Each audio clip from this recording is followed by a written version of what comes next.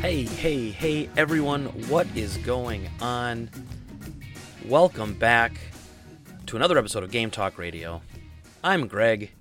You're the listeners. How's everyone doing today? We doing okay? I'm doing pretty good. I'm happy. It's been a pretty wild month, which is finally kind of coming to a close with this weekend's charity stream. So, if you don't know, if you don't remember, if you haven't listened before, I actually took a vacation. My assistant, one of my assistants, took a vacation. As soon as he got back, I took my vacation, and then as soon as we got back, we had 1 week, I think, of normalcy, and then it was my other assistant's wedding, and he's on vacation on his honeymoon right now. And then this weekend is the 24-hour Extra Life charity stream / charity sale at Game Trade. So it is that time of year that, like, the month of October. This one was a weird one. There's so much stuff going on. But first, let me talk about that. So first, I want to say any updates about anything from me as regards to the sales or to my charity streams or my streaming and that stuff. Please follow me on Twitter at GameTradeGreg. Right now, I'm Ghoul Trade Greg because of the little Halloween spoops. But Game Trade Greg, follow me on there. So anyway, the reason I say that is because this Saturday, so just in under a week now, we have our annual charity sale. So this is the one time a year. This is what we put everything into all year long. We're raising money. We're doing raffles, doing everything. All of it leads to this.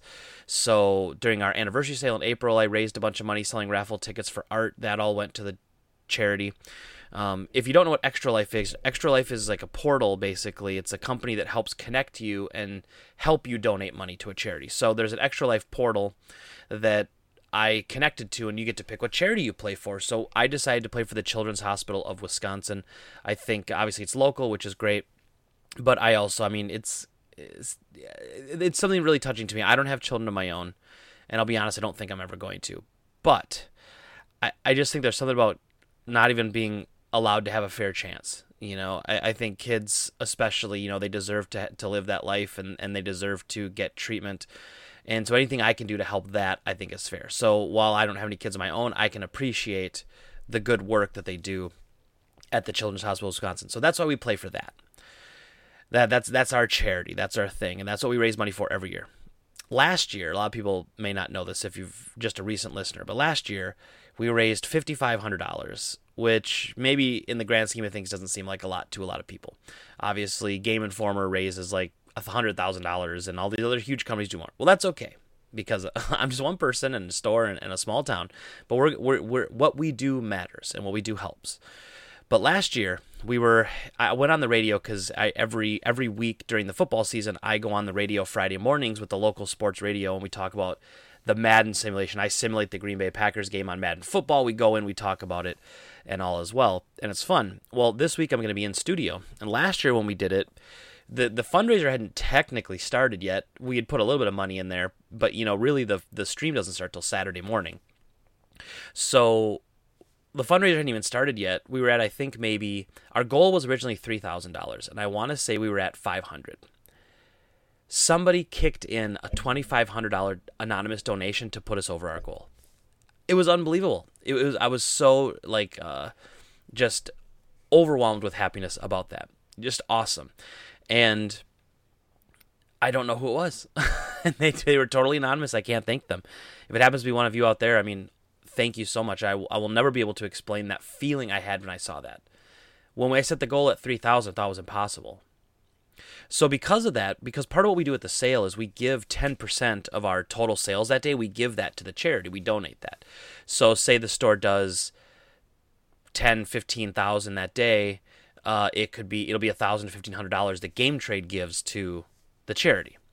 So I figure we'll end up probably being somewhere around like $1,000 if I had to guess based on the popularity of the sale, where it's at, stuff like that. The amount of people interested. You never know. It's so hard to say sometimes with sales. It really depends on the product you have and how many people come out of the house. Even the weather. It's freaking snowed this morning. We've got 3 inches of snow on the ground, and it's not even Halloween yet. But so sometimes that can keep people away. But you never know. So I'm assuming we're going to donate about $1,000 there. So right now we're at about $700. And then we're going to throw another 1,000 from that, plus figure another couple $100 from Saruji's chocolate bars and all of that. So that's going to put us at around $2,000 already. So you think about it and like, well, last year I had to do better than last year. So we raised $5,500 last year. So I had to do more. But without that anonymous donation, it'd be very hard to hit. And so we'll see. I know it was a fluke thing, and I loved it, but I can't expect that to be a thing every year. I don't expect a person every single year to donate that kind of money. It was amazing. It was life-changing for someone, that amount of money, and probably not that big of a deal to the person who gave it. Sometimes that's how it goes. To them it wasn't a big deal, but to me, it was amazing. And so getting to $6,000, in my opinion, is going to be impossible. I don't even think we're going to get close. But I'm hoping that people step up. And the people that listen to this, even if everybody donated $5, we'd be so close. If everybody who liked my Facebook page donated $1, we would get there. It's crazy to think how many people can make a difference. And so I'm doing the charity live stream. Hopefully we can get that out. I would ask if anyone out here has Twitch apps on their phone or is at home. Even if you don't sit and watch the whole thing, even if you have it on, a lot of times that helps. The more people that watch, the more it's shown to people, like in their feeds, and so then people are gonna hop in and check it out.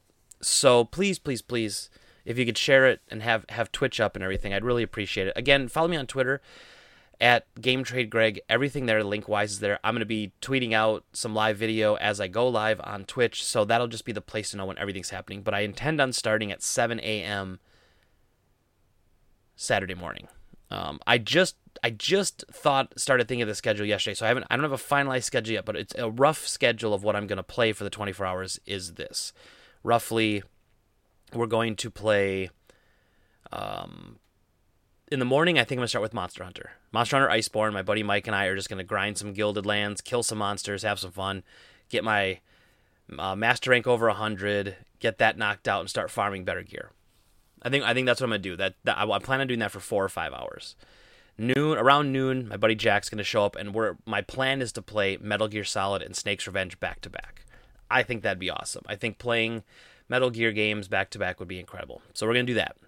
And then after that, I'm guessing that's going to be around 4 or 5 o'clock. 5 o'clock rolls around, I think I'm going to play some WoW Classic. I'm going to play WoW Classic till about 9 o'clock. And at 9 o'clock, Dave and Dom will be done with the sale. They're going to come over, and Jack, myself, Dave, and Dom, we're going to play 4-player Nightmare on Elm Street. I've never played that game 4-player all the way through before. We're going to do it. So 9 o'clock, Nightmare on Elm Street 4-player, we're going to crush that game. It's going to be awesome, actually. I'm pretty excited about it.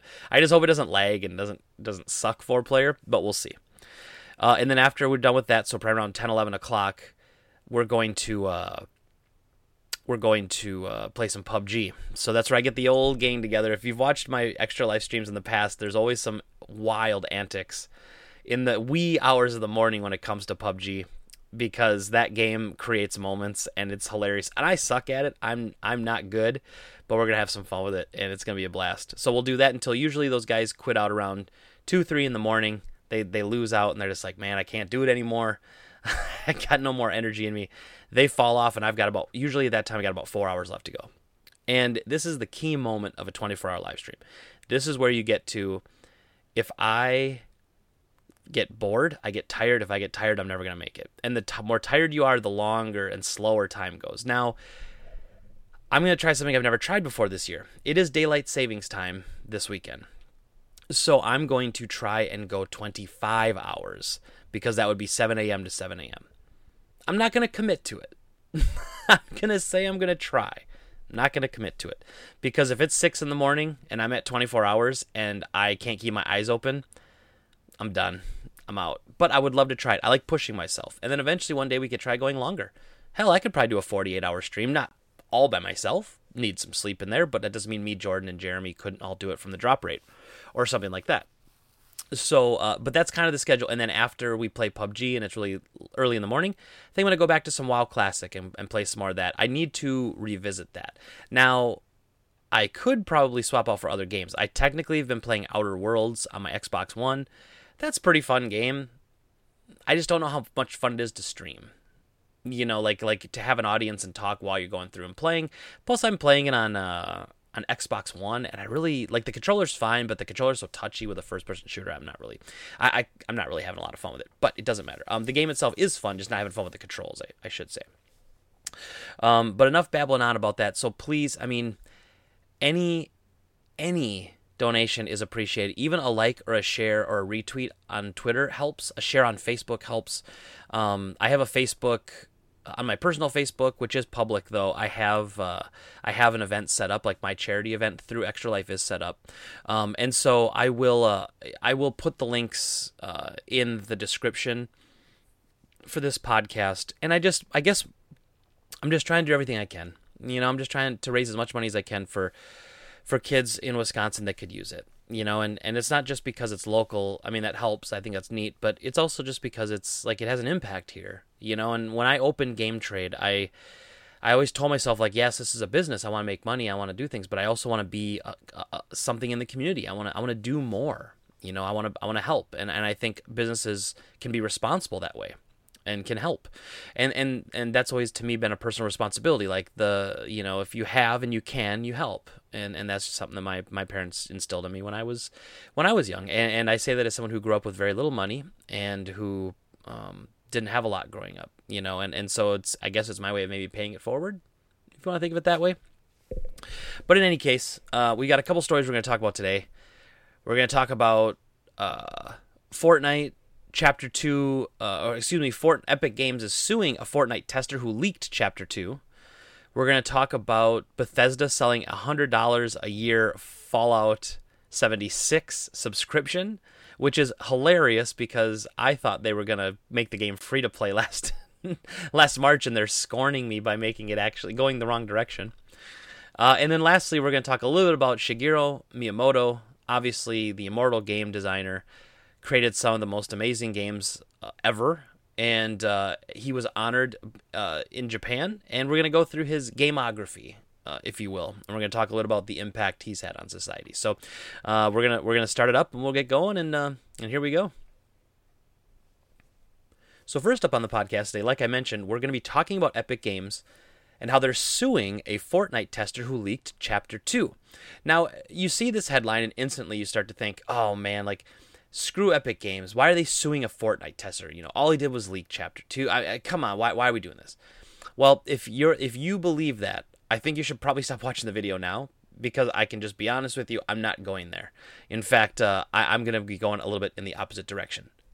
So now that I've said that, you can thumbs down the video and get out, or you can stick around and see if maybe I can change your mind. In any case, the article reads as such.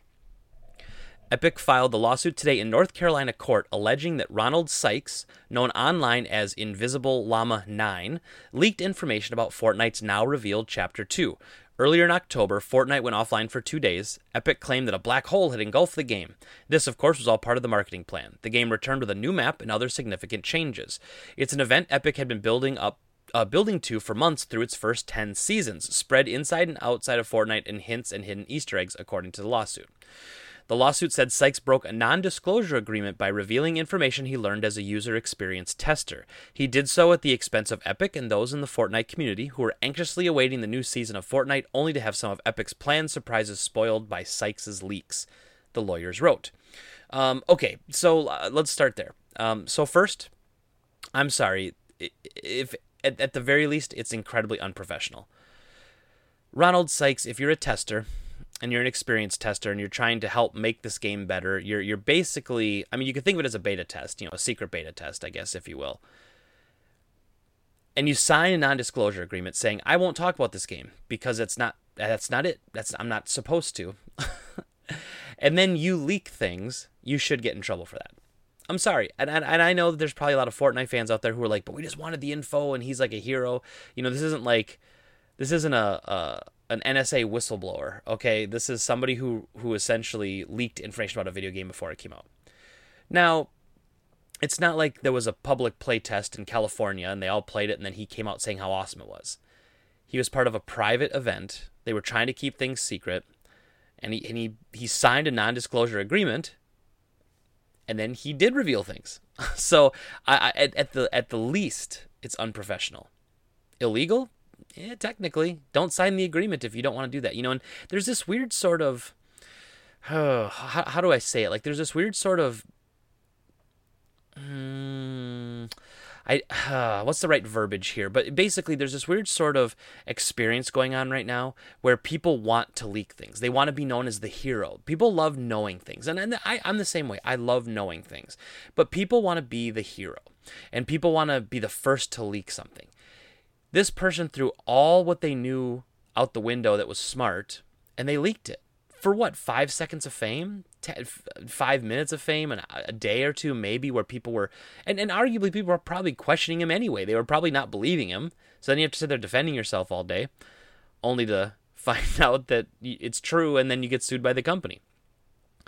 I will say a little bit, I know this is a little bit of lawyer speak to ham it up, but things like, he did so at the expense of Epic and those in the Fortnite community who were anxiously awaiting the new season of Fortnite, only to have some of Epic's planned surprises spoiled by Sykes' leaks.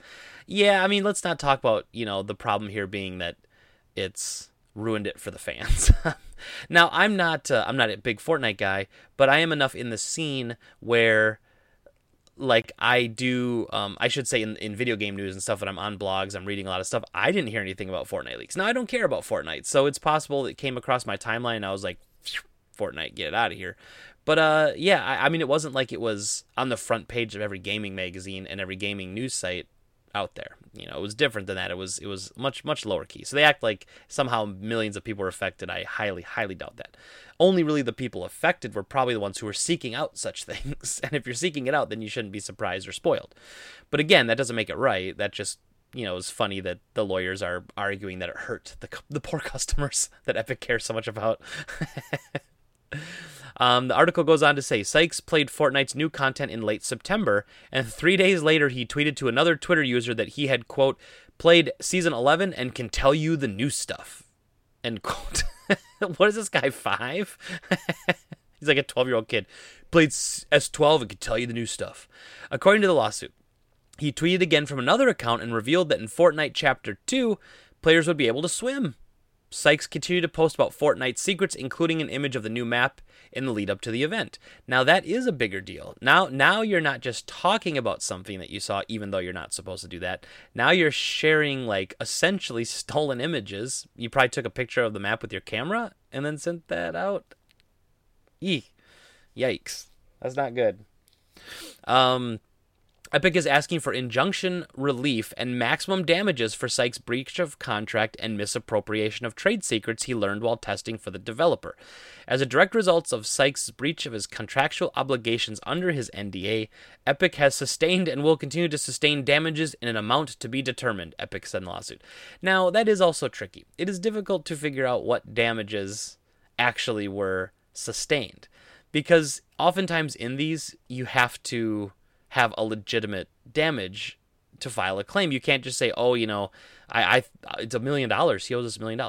I will say, though, that there are companies out there specifically designed to figure out this number, where they're going to hire a company, and then they're going to charge extra for having to hire the company to figure it out. It's quite the racket, but it is how it works. An Epic representative told Polygon it does not comment on ongoing litigation, and Sykes did not respond to Polygon's request for comment, probably because his lawyers said not to. And then this goes on to say there's other times Epic has sued someone for leaking Fortnite secrets. They sued a QA contractor for a Season 3 leak, stuff like that. So, besides being unprofessional, what I would also say, and I'm sorry, Mr. Sykes, I don't know you. I don't know if you're a good fella or not. I'm not going to assume so, but I'm not going to assume not. What you did was one of the dumbest things you could have done for your personal career. No one is going to ask you to help, hire you, or work with you on anything like this ever again. You couldn't keep the lid on Fortnite secrets for a couple weeks. That does not bode well for you and your future career. So I really hope that this was some sort of one-off where maybe he was... like, how sometimes they bring in movie screeners? If it was something like that, obviously not a big deal. But if he was trying to break into the industry, even to be a QA tester or to work on other companies, no company that has NDAs and has trade secrets is going to ever touch this guy. Because why would you? There's a million other people out there that haven't done it and that do take these things very seriously. So as much as it is unprofessional, I don't like that. I don't like that it's really stupid career-wise. And and it technically is illegal. So I don't understand. Again, it goes back to this whole, the 5-minute hero. You just wanted to be popular and famous and brag to somebody that you knew things about Fortnite before anybody else. Now, if it was a little different, like say Sykes came home, talked to his wife in bed one night. He's like, hey, it was a tough day. I was playing, I was testing the new Fortnite. I'm not supposed to tell you that, but I was testing the new Fortnite, and I got bugged while swimming against a wall. And she's like, honey, I didn't know you could swim in the new Fortnite. And he's like, oh, shoot. Yeah, but don't tell anybody, okay? I'm not supposed to tell you that you can swim in Fortnite. So then, this hypothetical is so stupid, but bear with me. So then a couple days later, his wife finds out dirty pictures on his phone. He's been sexting with a coworker. She's out of there, so she leaves the guy. She contacts Epic and goes, hey, he was telling people all the secrets about Fortnite. That would be a totally different situation, right? Laughable situation. But that wouldn't be as bad as going onto Twitter with the information you have and then being like, hey, y'all. Yeah, I got secrets, man. You got secrets? I got secrets. I got secrets in my coat pocket over here. I got lots of secrets everywhere. You want some secrets? It's just silly to me. It was a dumb move, and the person got in trouble for it, and I think rightfully so.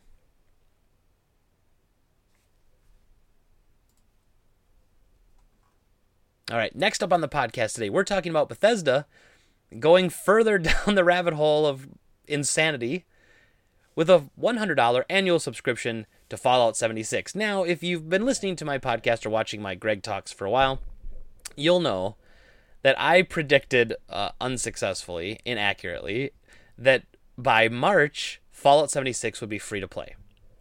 Well, it seems that clearly Bethesda saw my video clearly and said, let's screw that guy over and let's go the other way. Yeah, instead of going free to play, hold up, we're going to charge people $100 a year for exclusive features. What do you think about that? Suck on that, drop rate Greg. They got me good. What can I say, Bethesda? You're playing 600D chess and I'm just over here bumping rocks together. But all joking aside, y'all, I am not that dumb. I can play chess and checkers. The headline reads, Bethesda is now selling a $100 annual subscription for exclusive Fallout 76 features. It goes on to say, there's never a dull moment in the world of Fallout 76. The online multiplayer game of post-apocalyptic survival and adventuring. Last week, publisher Bethesda announced that the game's much-requested addition of computer-controlled characters was delayed until next year. So remember when they said there were no human NPCs in the game, only human players, just robot NPCs? Well, now they were adding human NPCs, but that got delayed to next year. Today, the publisher said that it will be selling premium subscriptions that will provide players with access to private servers at a cost of $13 a month or $100 a year. I don't even know who thought this was a good idea at Bethesda. I don't know how anyone thought this was a good idea. But anyway, going on, Bethesda calls the new program Fallout First and pitches it in a new blog post as a, quote, premium membership that offers something players have been asking for since before launch. Private worlds for you and select friends, end quote. Which, by the way, I think that's awesome. I think that should have been something from day one. Having to pay for that seems bonkers. You should be able to set up your own Fallout 76 server on your computer like, every other freaking game in the world had, and then put your own mods on it and deal with it. If you paid $60 for that game, you should be able to mod it out that way. I'm sorry. And they've been so supportive of mods in the past with their single-player games. And again, it's a private server. Who cares? Okay, so here's what Fallout First member benefits are. Private worlds. Play in a private world exclusively for you and up to 7 friends. Well, that's cool. Scrapbox, unlimited storage for crafting components in your own new Scrapbox container. Okay. A survival tent, a new placeable fast travel point with a stash including sleeping bag and more for your basic needs. Atoms, you receive 1,650 atoms per month to use in the Atomic Shop. So we give you the currency that you have to use to buy stuff from us. Ranger armor outfit, an iconic Fallout outfit exclusively for members, so you get exclusive armor, of course. Unique icons and emotes available only to members. And that's what Fallout First brings you. For $100 a year, you get access to a bunch of stupid crap. Okay, Now, the article goes on to say, since its release, the actual game quality of Fallout 76 has been improving thanks to some new quest and meat-themed events, and its players remain creatively inspired. But there is still myriad gameplay frustrations, and the overall enterprise is still frequently dismissed as a misfire, the delivery of a not-quite Fallout MMO, not quite proper Fallout game. The news of Fallout First has, among other things, inspired a pretty harsh pun. The addition of a subscription model is odd, especially as many gamers move towards other models, including Fortnite-style season/battle passes. For comparison, a monthly World of Warcraft subscription costs $15. Regular Netflix costs $13, the same price as a monthly Fallout First. I think EA Access and like Xbox Game Pass technically is like around that price. So you pay that for one game with a private server or for like hundreds of games. Notably, Fallout 76 has not gone free to play. The base game still costs $40 or cheaper used at Game Trade in De Pere. Notably, Fallout 76 has not gone free to play. The base game still costs $40, though appears to be on sale in most shops for $24 at the moment. Fallout 76 remains Bethesda's biggest thing going, as its next large release, Doom Eternal, was recently delayed from November to March. Now, that is a really good point at the end. I think Bethesda thought they were going to ride Fallout 76 through essentially a yearless, a gameless year. 2020, obviously Doom Eternal is in there. We don't have a new Fallout game coming out. We don't have a new Skyrim, or we don't have a new Elder Scrolls game coming out. All those are pushed back. That the space game they're working on, that's not out yet.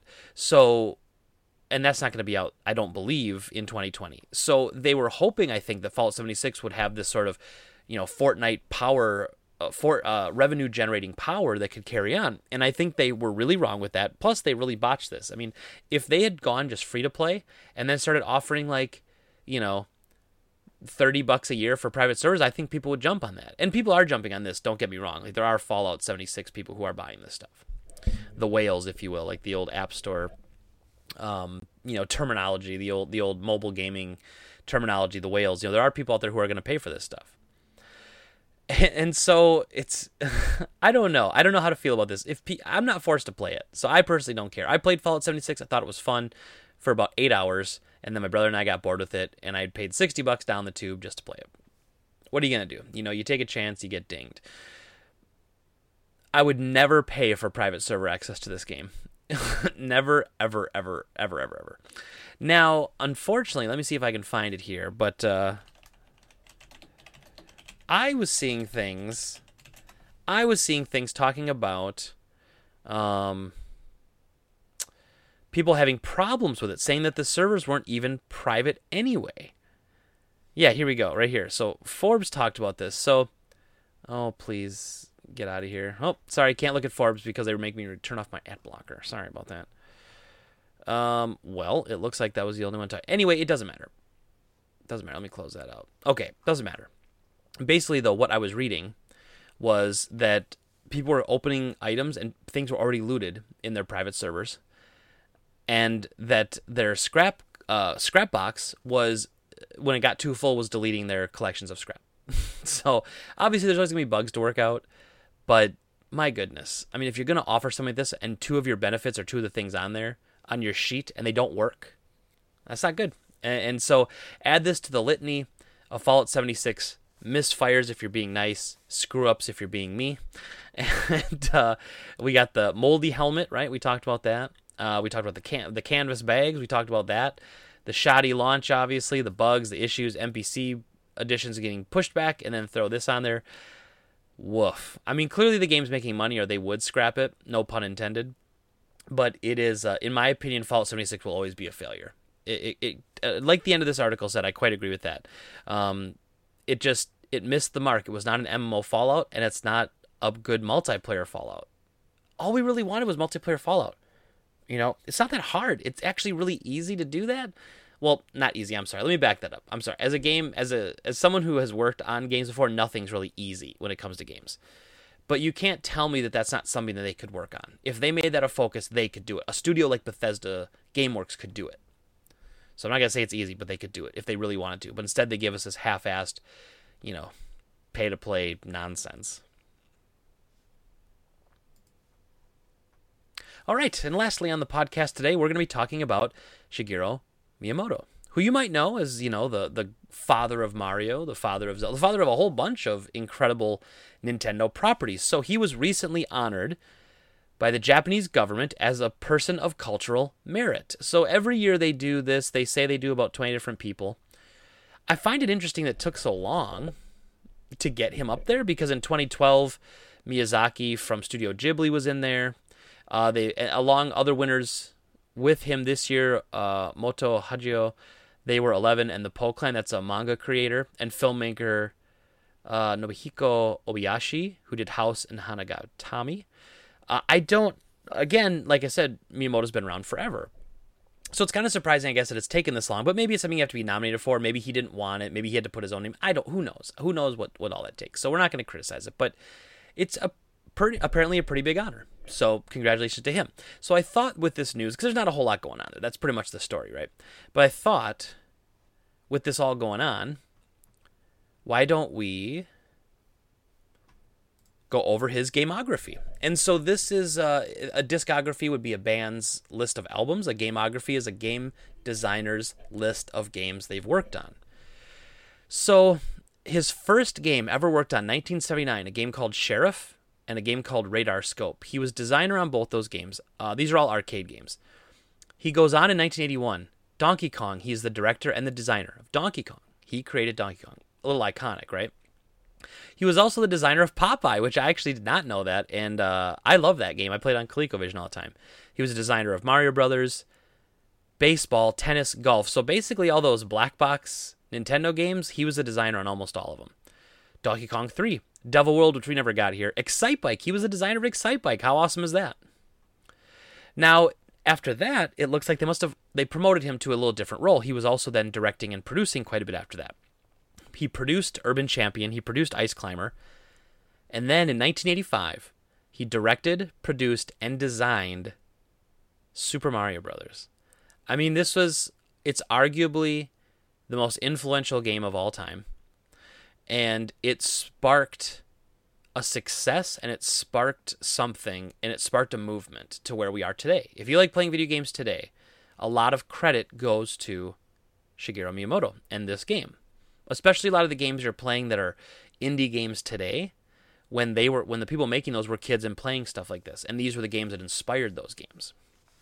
Very, very. If you are a fan of video games, you have to appreciate what this game has given to us. It's done a lot. Then Super Mario 2, not our Super Mario 2 in the U.S., but Super Mario 2 in Japan, or known as the Lost Levels to us. He was the director.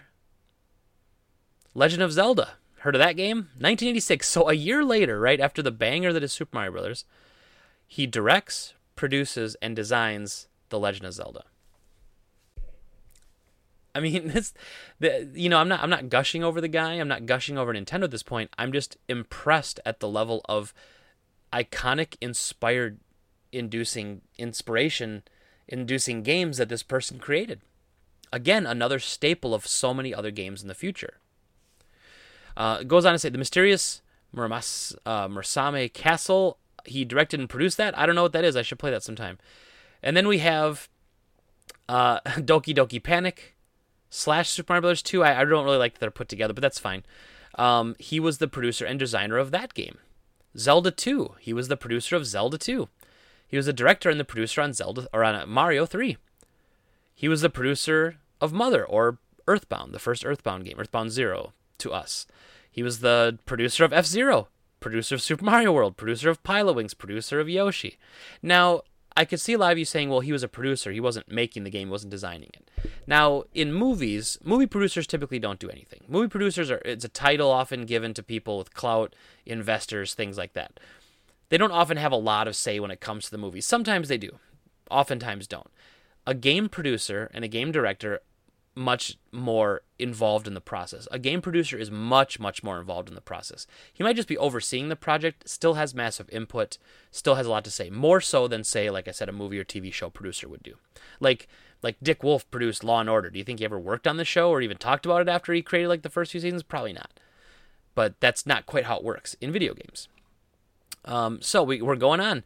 Again, producer on Zelda, Super Mario Kart, Mario Paint, Wave Race, Legend of Zelda Link's Awakening, and then gets back in the designer seat in 1993. So he for quite the span there, 4 years, he was just producing games. Must have been promoted at the company. He was overseeing all of the Super Nintendo projects.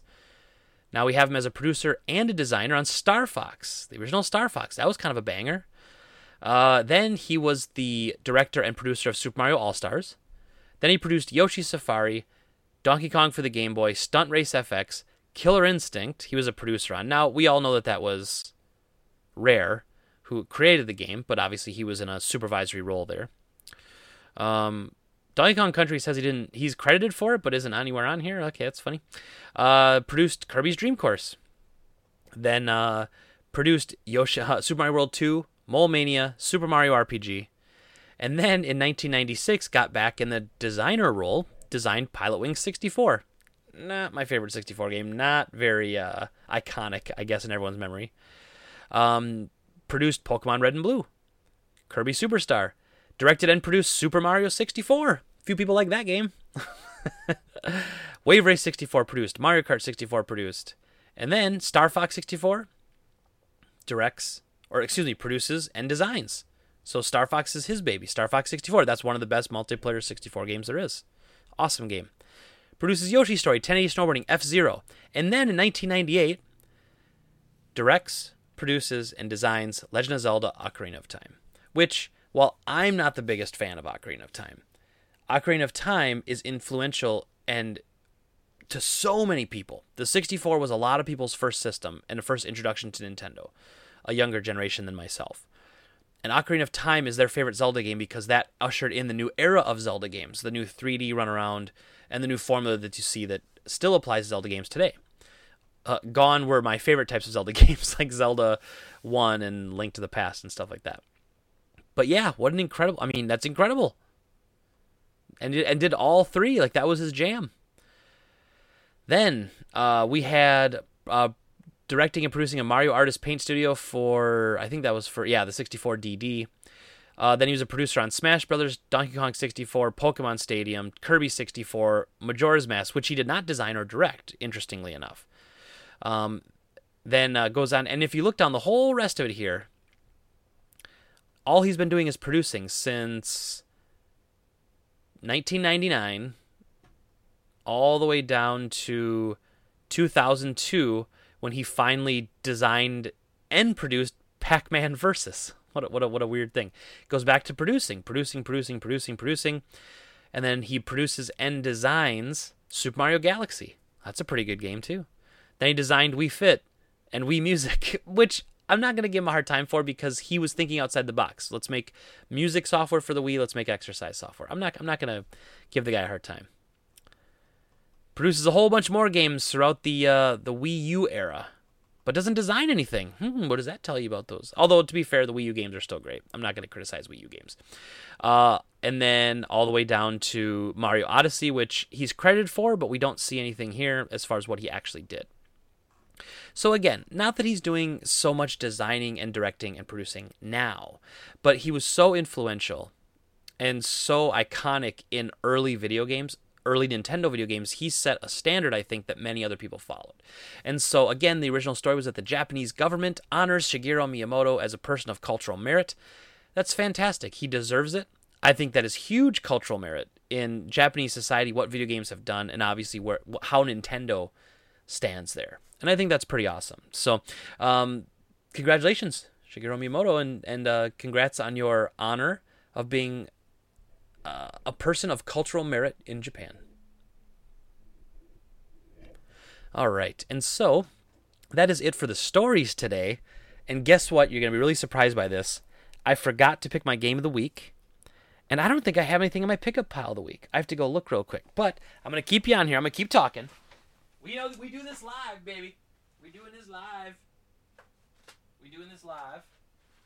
Let's see. Yeah, I don't think I have anything. I'm gonna go check my pickup pile real quick. Y'all don't go nowhere.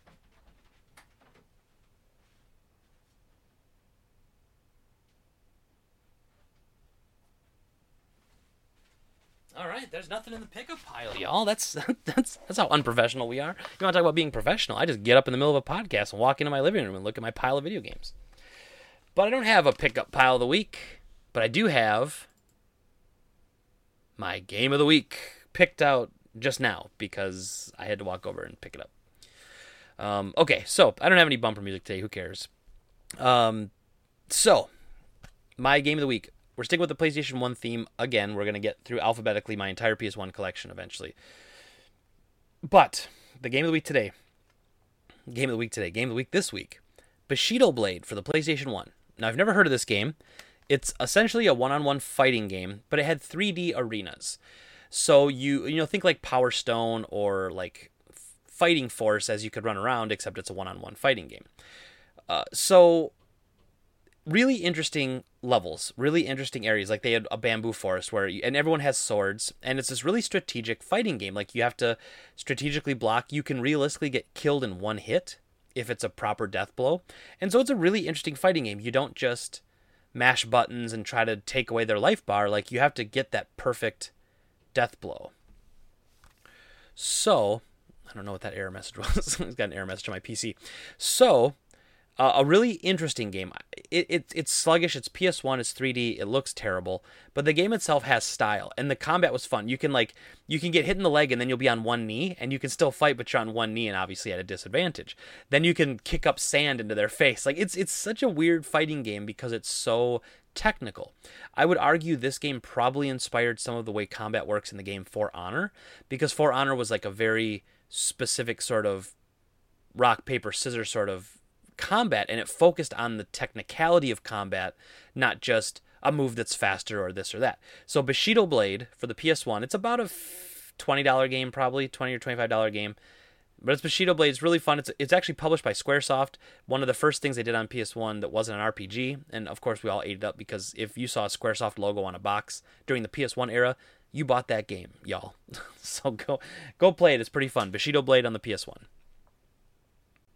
All right, and that is it for the podcast today. A little bit of a shorter one, but I have to, when I'm done with this, after I'm done with all my videos and stuff, I actually have to start 100% planning out my stream. I'm actually not doing the stream at my house like I normally do. I'm actually taking my equipment to the office where we do the Dropcast every Monday night, and it's a bigger area. There's more room, but I have to move all my equipment. So I'm probably going to take some of the equipment today, I might even do some room setup today. Not 100% sure, but yeah, we'll do something. So it'll be nice to have the afternoon off to do that once I get done with all the YouTube stuff. So, as always, thank you so much for listening and watching. Again, follow me on Twitter at GameTradeGreg. Please donate to the Extra Life charity. Please, please, please. I care so much about it. And even if you do it for the kids, right? But even if you hate children and you wish they were all gone, donate because it makes me feel good. Please, I beg you, please. It's just it's the one thing I really put all my effort into every year. I put so much into it because I just want to be so successful. It's my favorite time of the year to do something, and I feel like it's finally when I get to give back to the community that's always been supportive of me. Also, if you do donate, I'm doing shout outs during the whole 24-hour live stream. I'll be doing shout outs all the time. And I'll be chatting with people, we'll be doing all that sort of stuff, and it'll be fun. So coming to, like I said, even if you open the Twitch window and walk away, leave it open the day, that helps me. That helps me just having more people watching. Drop a line every now and then, drop some chat, and just be like, hey, you suck at Monster Hunters. Just come in and say it. It'd be great. The site to watch the stream is twitch.tv/thedroprate. Again, follow me on Twitter if you need all the links. I'm going to be pushing all that stuff out, probably at an obnoxious rate. But hey, it's what I do because I'm trying to raise some money for some sick kids. So thank you as always for listening and watching. I appreciate you all so much. Thank you. Subscribe to us on YouTube, youtube.com/droprate. I love you. We'll talk to you again next week. Have a good one. Bye-bye.